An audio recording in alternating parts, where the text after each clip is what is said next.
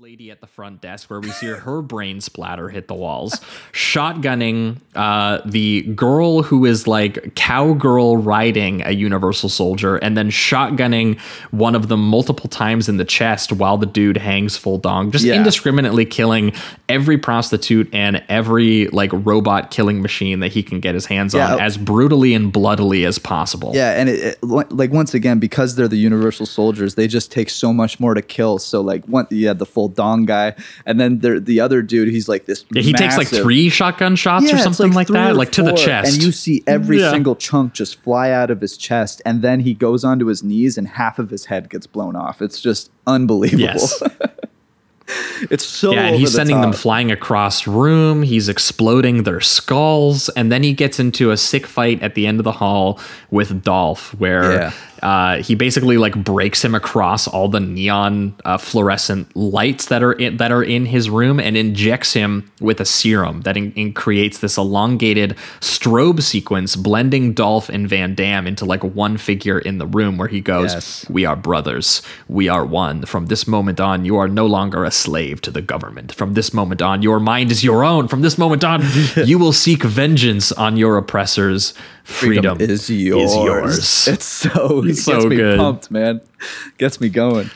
Yeah, Dolph is like leaning into it, and he's like seeing these symbols and blood on the wall, and he's observing his own bloody hands in the first person once again. Like visually, the movie is so like insane and has such like unreal mood and mystery for what is like a direct to video movie. It actually kind of blows my mind. And what's scary about the thought too, with him like looking at his bloody hands and kind of realizing he's alive in some way, is that this doesn't lead to any like peace within themselves or anything like that. It's like now they're fully sentient and aware of what they're doing, but they're still only trained to be incredible killing machines.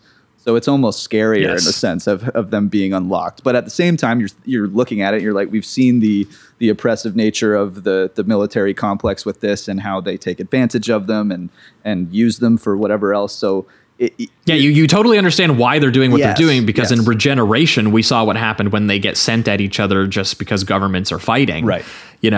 Or trying to free political prisoners, or trying to kidnap, the prime minister's kids or whatever. Like it's just, so here they are being like, well, why don't we have enough self-awareness that why don't we lead ourselves? Why aren't we our own population? Why are we these like murderous slaves essentially? So that is what Van Damme and Dolph are promising to these Unisouls, is that they free them from their government control. And the way that he depicts that is through like these almost like psychedelic, like surreal sequences of these, these previously mind-controlled beings being set free, even though it does, I guess, to Scott Adkins' character, does kind of play as another form of mind control in his opinion, because when he starts tugging at the threads, Adkins goes like Louisiana noir detective mode. He's getting a call from this friend he doesn't remember named Isaac, and when he goes to meet him, he finds him dead, and it's like classic noir shit where he's like pummeled too.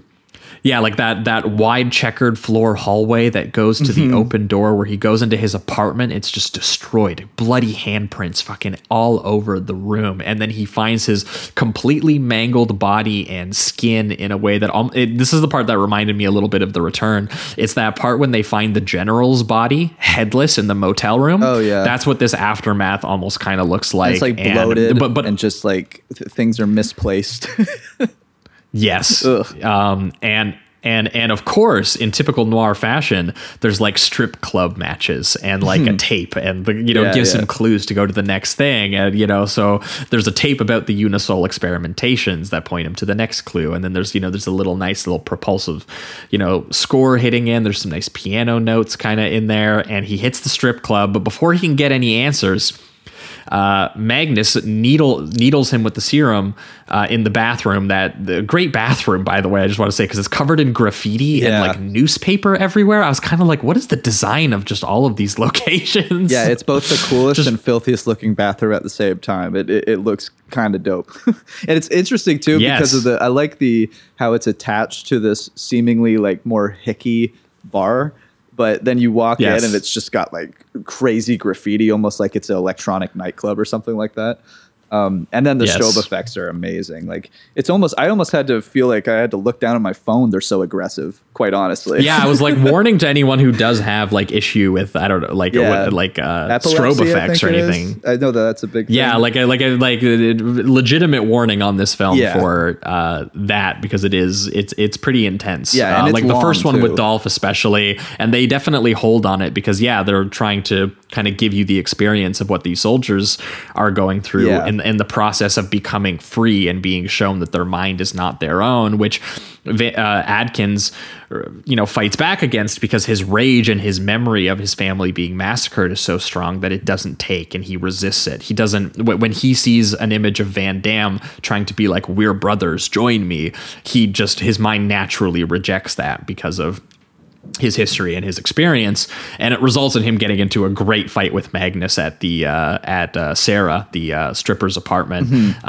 where basically he just starts like ripping through the room with an axe, breaking every piece of furniture in the living room, kicking him through the bathroom door, destroying walls and counters. Great ultra-violent detail, like Adkins's fingers being sliced off by the axe, or when he gets the axe from him, and that foot chop fucks me up. Yeah, my brother audibly gasped. Like he was like, "Oh Yeah, my like, god," because "Oh." it's so kinetic. Even the 3-finger chop off that Adkins gets, like the way that he cuts these shots together is just so visceral. It's incredibly impressive, and I also love that this happens like 3 or 4 times, I would say, throughout.